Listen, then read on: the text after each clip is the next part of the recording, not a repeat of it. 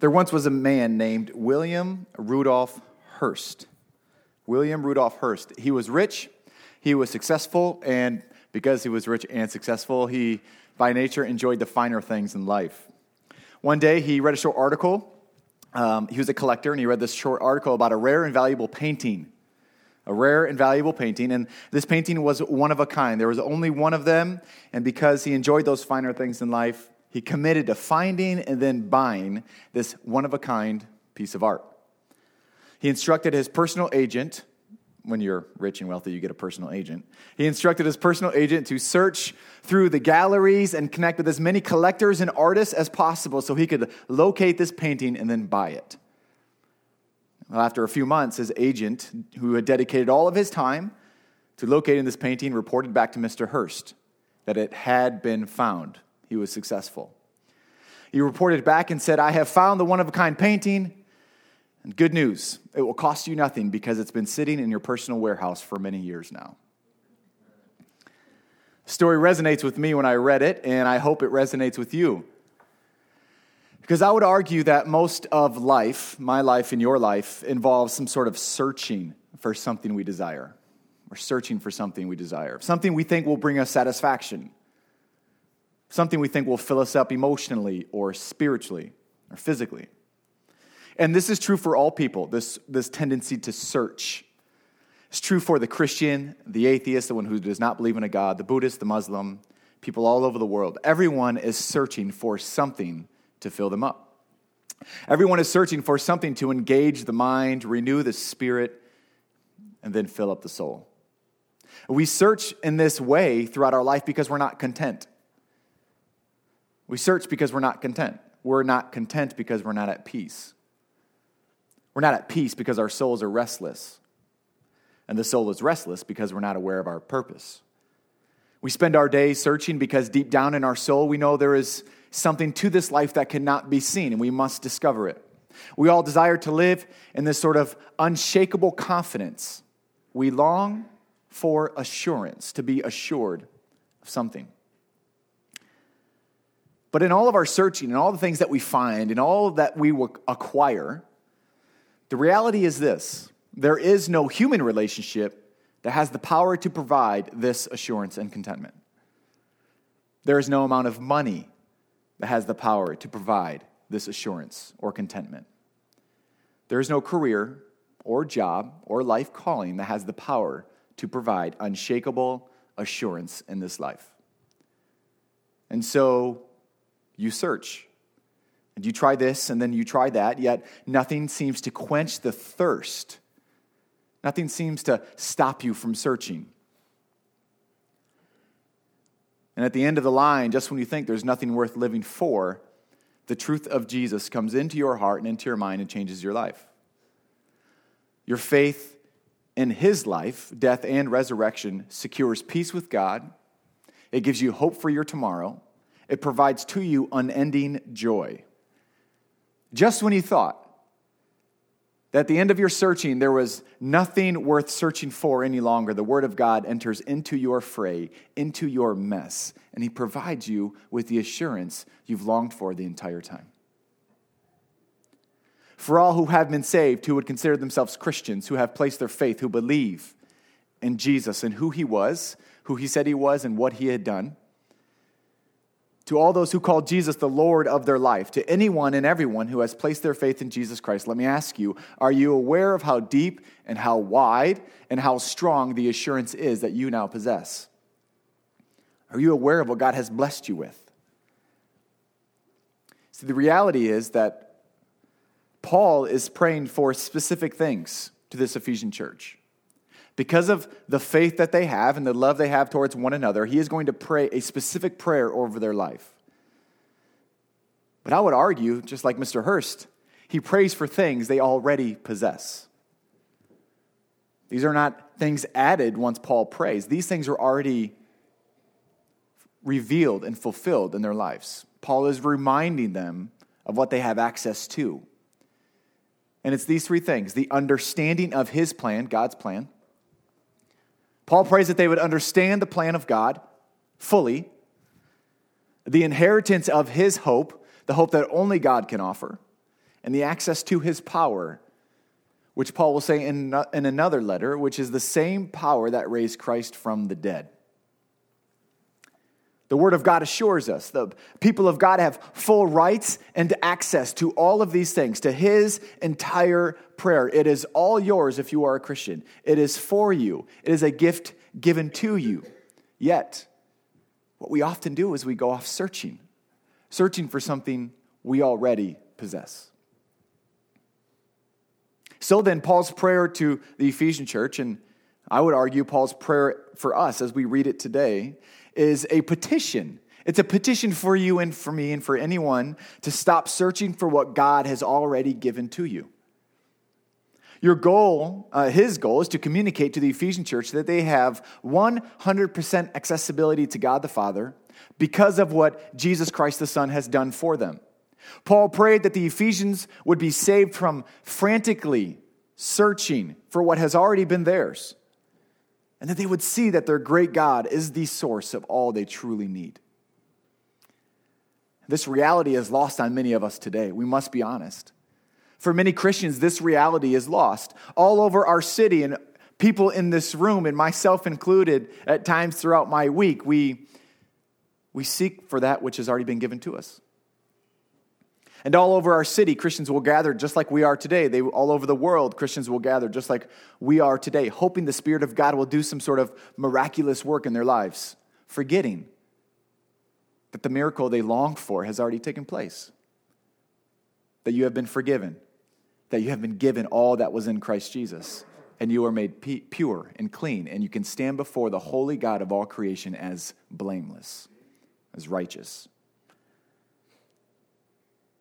The renewing of your heart and of your mind, the salvation of your soul has already taken place. Many Christians will gather just as we gather here today, hoping God will provide them some sort of peace or joy or new revelation, without realizing all that is in Jesus Christ has been given to you because of his death, burial, and resurrection. And because of your faith in him, we now have peace with God because Jesus paid our debt. And now we have access to unending joy because our lives are hidden in Christ, with Christ and high. We once counted our life as, not wife. That makes more sense from what I'm about to say. We at one point counted our lives as worthless. Boom. I should have just skipped those two sentences. We have peace with God because Jesus has paid our debt. We have access to unending joy because our lives are no longer worthless. We have been resurrected. We are men and women who no longer walk as dead people, but we are alive. Amen? We're alive. This reality is also lost on people outside of the church. It is true that God is willing to bless everyone who would humble themselves before him. The creator of the universe, the source of all life, is willing to bless people with knowledge and wisdom and peace and joy if people are open to receive it. But then the hard reality is this, that many people often believe the lies of the enemy instead of believing the promise of God. We get consumed with success and self-praise. We are told that if we want to make sense of our life, we must just look within ourselves and make a path forged by our own hands, forged by our hard work and willpower. We're told that if we just get more focused, if we just make the right decisions and stop making the wrong decisions, everything will come into line. We are told self-fulfillment is the goal of this life, when clearly in the Bible, God says self-denial is the source of life. We're encouraged to live however we want, love who we want, desire who we want, spend how we want, treat people as we see fit, as long as it provides to us a sense of fulfillment, meaning, and purpose. It's the great lie of the enemy. The great lie of the enemy is that your life is your own, and you can do with it what you please. And that lie is destroying people all over our world. There is no greater damage done to the human soul than to believe the lie that our lives are our own. It's for these reasons the church is not as effective as it could be. Paul is praying that the Ephesian church would remember and they would own this prayer, that they would stop searching for what God has already given them. And so when they do, they are not as effective as they could be. Because many Christians spend much of our energy looking, searching, seeking a blessing from God without realizing the very blessings we seek we have already been given 100% in full. We pray for God's light so we can navigate the darkness of life without realizing we have been given his word, which is a lamp unto our feet and a light unto our path. We pray for God's strength, hoping to endure a season of life in which we feel too weak to battle, forgetting we have been promised that we can do all things in Christ, who is our strength.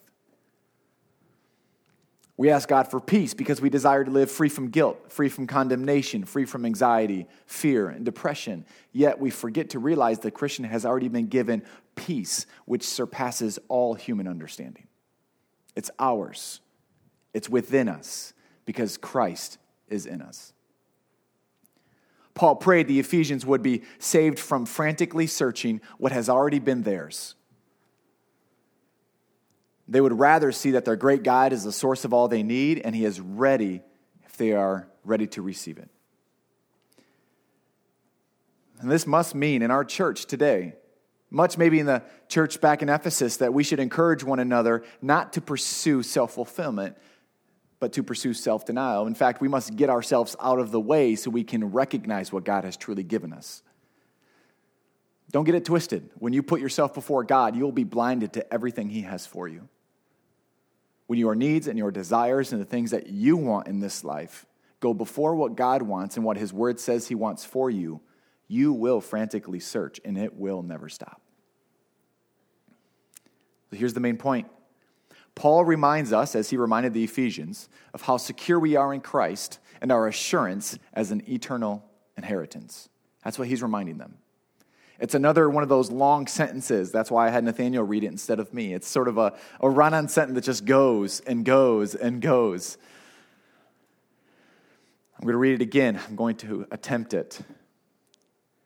He says, I do not cease giving thanks for you, remembering you in my prayers, that God of our Lord Jesus Christ, the Father of glory, may give you the spirit of wisdom and of revelation and the knowledge of him, having the eyes of your hearts enlightened, that you may know what is the hope of which you've been called, what are the riches of his glorious inheritance in the saints, and what is the immeasurable greatness of his power towards us who believe, according to the working of his great might, that he worked in Christ when he raised him from the dead and then seated him, this is Jesus, at the right hand in the heavenly places. He seated Jesus far above all rule and authority and power and dominion, above every name that is named, not only in this age, but the age to come. And then he put all things under Jesus' feet. And he gave to Jesus as head over all things to the church, which is his body, the fullness of him who fills all in all. We could take these verses and sort of reduce them down. We could summarize them by saying this. These three verses summarize what we've been blessed with as the Christian. And we must be reminded of these things. Then we must live within that reminder. Number one, your heart has been enlightened to God's hope. There is no more searching for the meaning of life. There is no more searching for why you exist.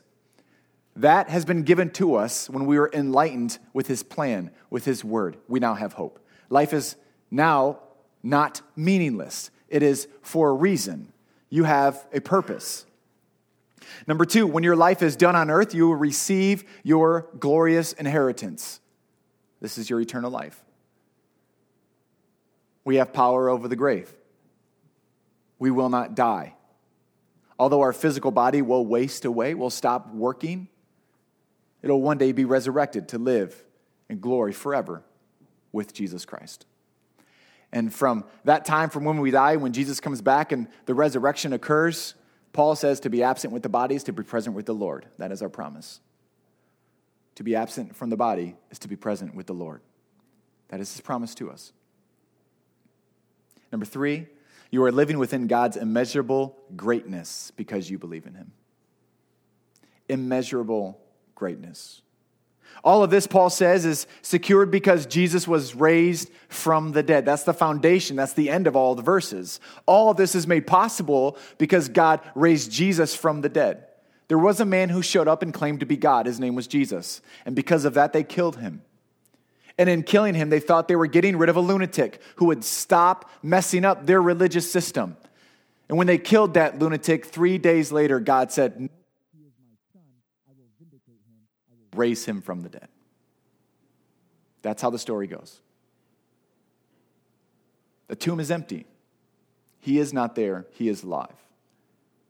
Paul prays that the believer would be enlightened about this great plan, God's great plan. He asks for our hearts and minds to be given understanding of the master plan to redeem, to buy back, to save men and women from all over the world. He prays for God to enlighten them and to enlighten us about God's election of those whom he would save, the adoption of those he would save, the redemption of those he would save, the forgiveness, the wisdom, the insight, the inheritance, and the promised seal of the Holy Spirit of everyone, everywhere whom he would save. That is the plan. That is why you exist, to give glory to God because he has saved you. Everything else is a benefit. These words sum up the master plan to save mankind from his coming judgment. The truth is this: sin separates us from God, yet God has a master plan to buy back the sinner, to seek the sinner. By nothing of what they would put forward, but because Jesus would come and lay down his life. His eternal plan to bring men and women back to himself through nothing that we would do. Absolutely nothing. You offer nothing in terms of your salvation. You bring nothing to the table beside the sin that made it necessary. That is it. Paul says, I want you to know what this means. Friends, some of you are going to struggle with meaning and purpose. It's because we live in a world who confuses us. It's because we have a nature still, because we're not in heaven, that confuses us. But I need to remind you, you are not an accident. You are not an afterthought in God's mind. You are not worthless. And it's this assurance that we need to pray for one another. No one is worthless. Everyone has purpose. Everyone has meaning because of God's great master plan. That's so opposite of what the world tells us. From the baby in the womb to the person at the end of their line. No one, no image bearer of God is worthless or meaningless. God's plan affects everyone equally. It means every horrible and wicked thing that has ever been done to you, or every horrible and wicked thing that you have done to someone else, no longer has the power to define you. This means that every one of your wicked thoughts and your wicked deeds no longer is what you are known for. But you have been chosen.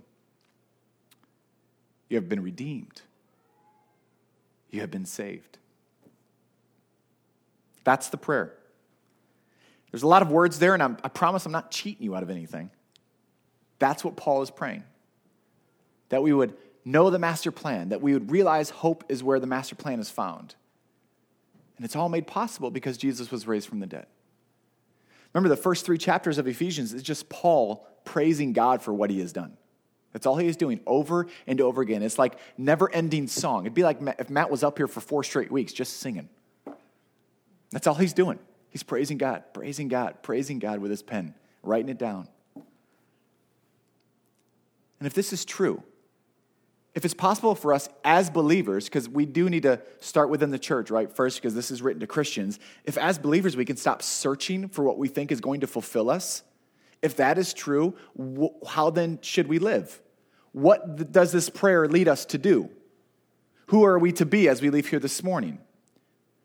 How should this cause us to act differently than we did walking in? I wrote down a few things. Don't be worried. I got plenty more. Number 1, we're going to remember the hope. Remember that. Remember the hope. If your heart has enlightened to the hope found in Jesus, if you are a believer, if you're a Christian, the meaninglessness of this life has been defeated. Now you have purpose. You have reason to live, to love, to fight for good, to fight against evil.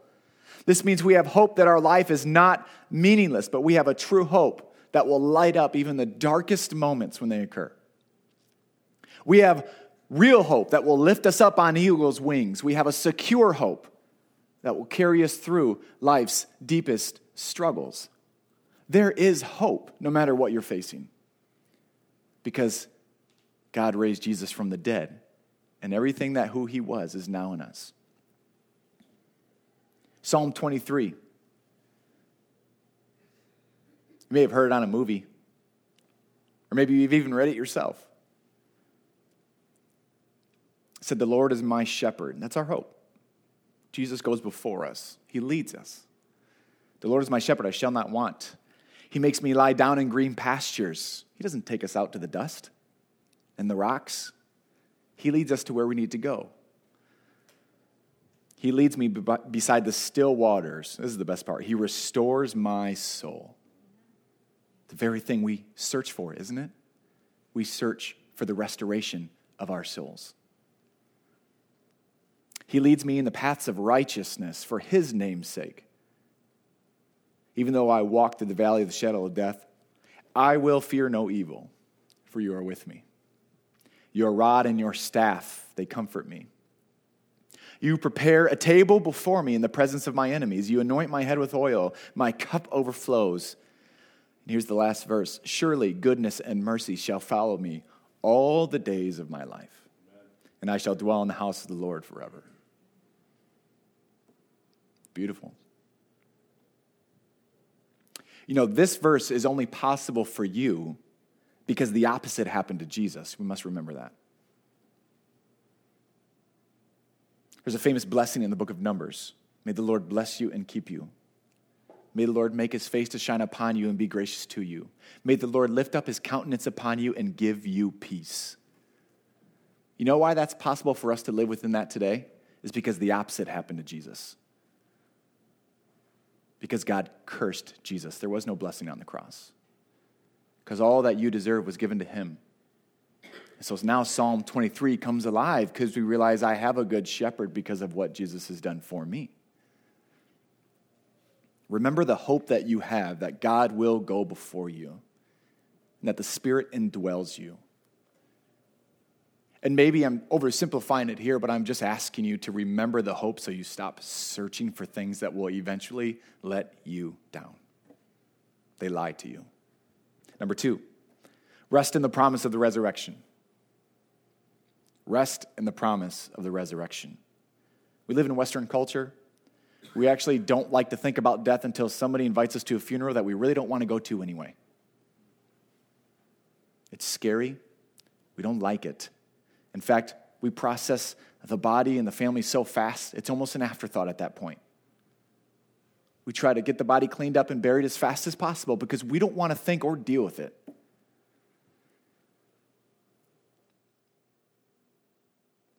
Rest in the promise of the resurrection. If you have assurance that you will receive your glorious eternal inheritance, this is the eternal life. This is the resurrection of your body. This means absent from your body, your soul is present with Jesus. Be reminded that the last and greatest enemy, which is death, has no power over you. The fear of death, which really drives a lot of our actions today, whether we realize it or not. The fear of death, which looms over you, will no longer cause anxiety, depression, or hopelessness before you. It can't. Because we've been given a promise. We've been given a promise that we will be resurrected. I am convinced that most of our fear is somehow tied. Most of our fear in general within our life is somehow tied to our fear of death. Have we done enough in this life? Are we leaving the best legacy we can? Have we accomplished all that we can? Why do we ask ourselves that question? Because we know one day we won't have the opportunity to do this anymore. Because we know one day we won't have the opportunity to leave legacy anymore, to make the right decision anymore. And so we frantically search and we grasp at anything we think will give us hope. Friends, there's hope in the resurrection of Jesus Christ. Paul says this in a different letter. He writes a letter to the church in Corinth, which is a different city. 1 Corinthians 15. Death is swallowed up in victory. O death, where is your victory? O death, where is your sting? He's asking. No more does death have a sting or a power or a victory or a hold on anyone's heart. Verse 56, the sting of death is sin, and the power of sin is the law. What does he say? But thanks be to God who gives us victory through our Lord Jesus Christ over death. Therefore, he says, my beloved brothers and sisters, be steadfast, immovable, always abounding in the work of the Lord, knowing that in the Lord your labor is not in vain. If you're a Christian, and if you're going to rest in the promise of the resurrection, every little thing you do matters. Every little thing you do matters. None of it's in vain. Everything you do is not in vain any longer because you have purpose, you have meaning. Every scoop of the snow. I know it seems hard to think about that. This is why I don't do it. We just drive over and wait till it melts. Just don't visit because you'll slip on the ice. Every change of the diaper. Every single diaper. Every correction you give to your child. Every paper stamped at work. Everything painted. Everything built. Every keyboard typed. Every thought. None of it is meaningless anymore. None of it. Everything you do has meaning. So don't walk out of here any longer thinking that you just have to go through the week again doing all the crap you hate. Why? Because the resurrection of Jesus gives you the power to love it, even the dumb stuff. Nothing is meaningless. We no longer labor in vain. That's everything. I mean, the opposite. If death is our fear, if we don't know what to deal with death, it will loom over our life. All of your toil, all of your work, all the hours spent serving and supporting others is meaningless, but now it has a renewed purpose, which means nothing remains meaningless. Number 3. I only do things in 3, so you know this is coming to an end. Number 3, we stand in awe of Jesus' power. That's sort of the end of Paul's prayer. That's those last 2 big verses that he talks about. That's all he's saying, is that Jesus is in power because God raised him from the dead. All of this is possible because our Lord is alive. He is not a statue. He is not in a temple. He is not a thought. He is not a spirit. He is resurrected, full body, with God in the heavens. He's alive. Paul says God put all things under his feet and gave him as head over all things to the church, which is his body, the fullness of him who fills all in all. Friends, when life seems out of control, whenever the spirit of this age thinks and acts in evil ways, just remember Jesus Christ is far above everything and everyone. Everything and everyone. Nothing is out of his control. Nothing is happening outside of his power. He is above Satan and Satan's world systems of evil. He is above the angels. He is above all people, saved and not saved. He is the name above all names, all titles, all ranks, all levels, all powers. He is above all and all. He is king. And no one will remove him from his throne. And yet, the good news is that he has chosen us, little old us, who live in Portage, Kalamazoo. He looks down on us and he's the king over everything. His name is above every other name, and he knows you, and he chose you, and he adopted you, and he saved you, and then he cleaned you up, and then he gave you purpose.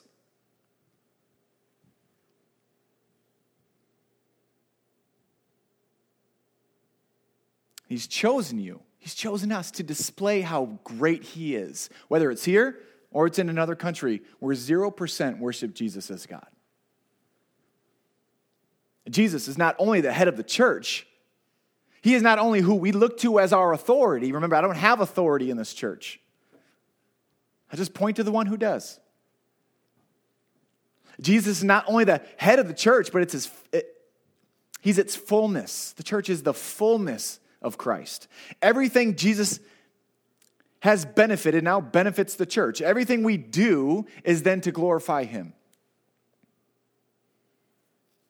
If you're a Christian, remember what God has saved you from and remember what God has saved you for. Remember the hope, remember the promise of the resurrection, and then stand in awe of his power. Stop searching for what God has already graciously given you. This will change the way you think and the way you live. This will change the way you talk to your husband or wife or your friends or your family. This will change the way you spend your time. This will change the way you spend your money. This will change the way things that you think about and the things you no longer think about. This will restore the way you interact with your children. This will change the way you look at people who are outside of the church and not Christians yet. This will change the way you look at Christians.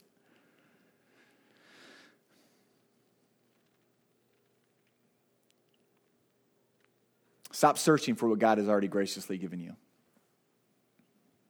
If you're not a Christian yet, you might be thinking, well, I haven't been given anything, so what's the deal? If you're not a Christian yet, I just want to let you know you come to the right church. There's a lot of amazing people here. Not a lot. All of you are amazing. Sorry. Because today is the day you can seek the forgiveness you desire. Actually, today is the day where our church is going to invite you to stop searching, to stop wondering what your life is for.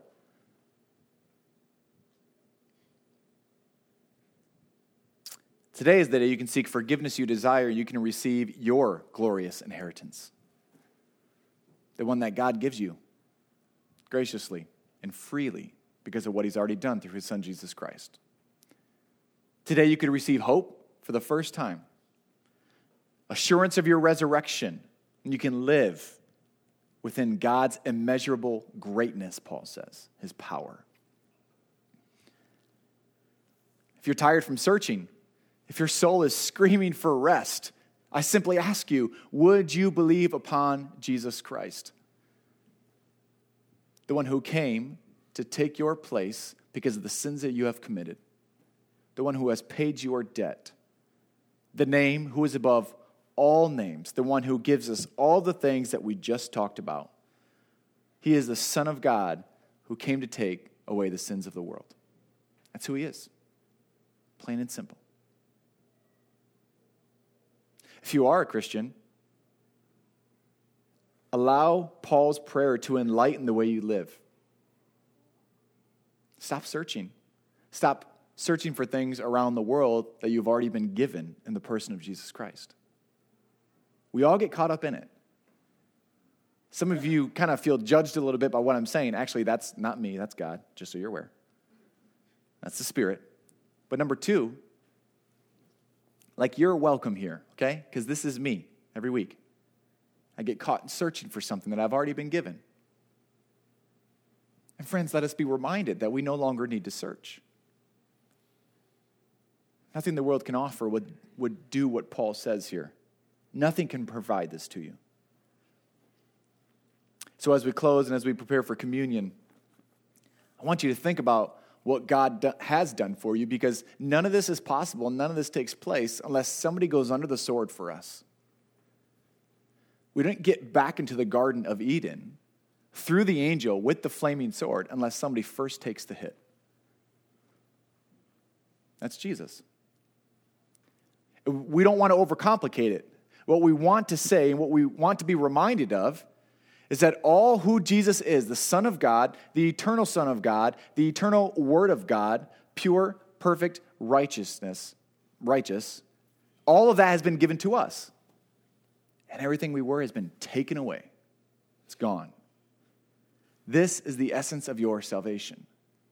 And I would argue, no matter what path your life leads you down, that's the only truth you need to be reminded of every single day.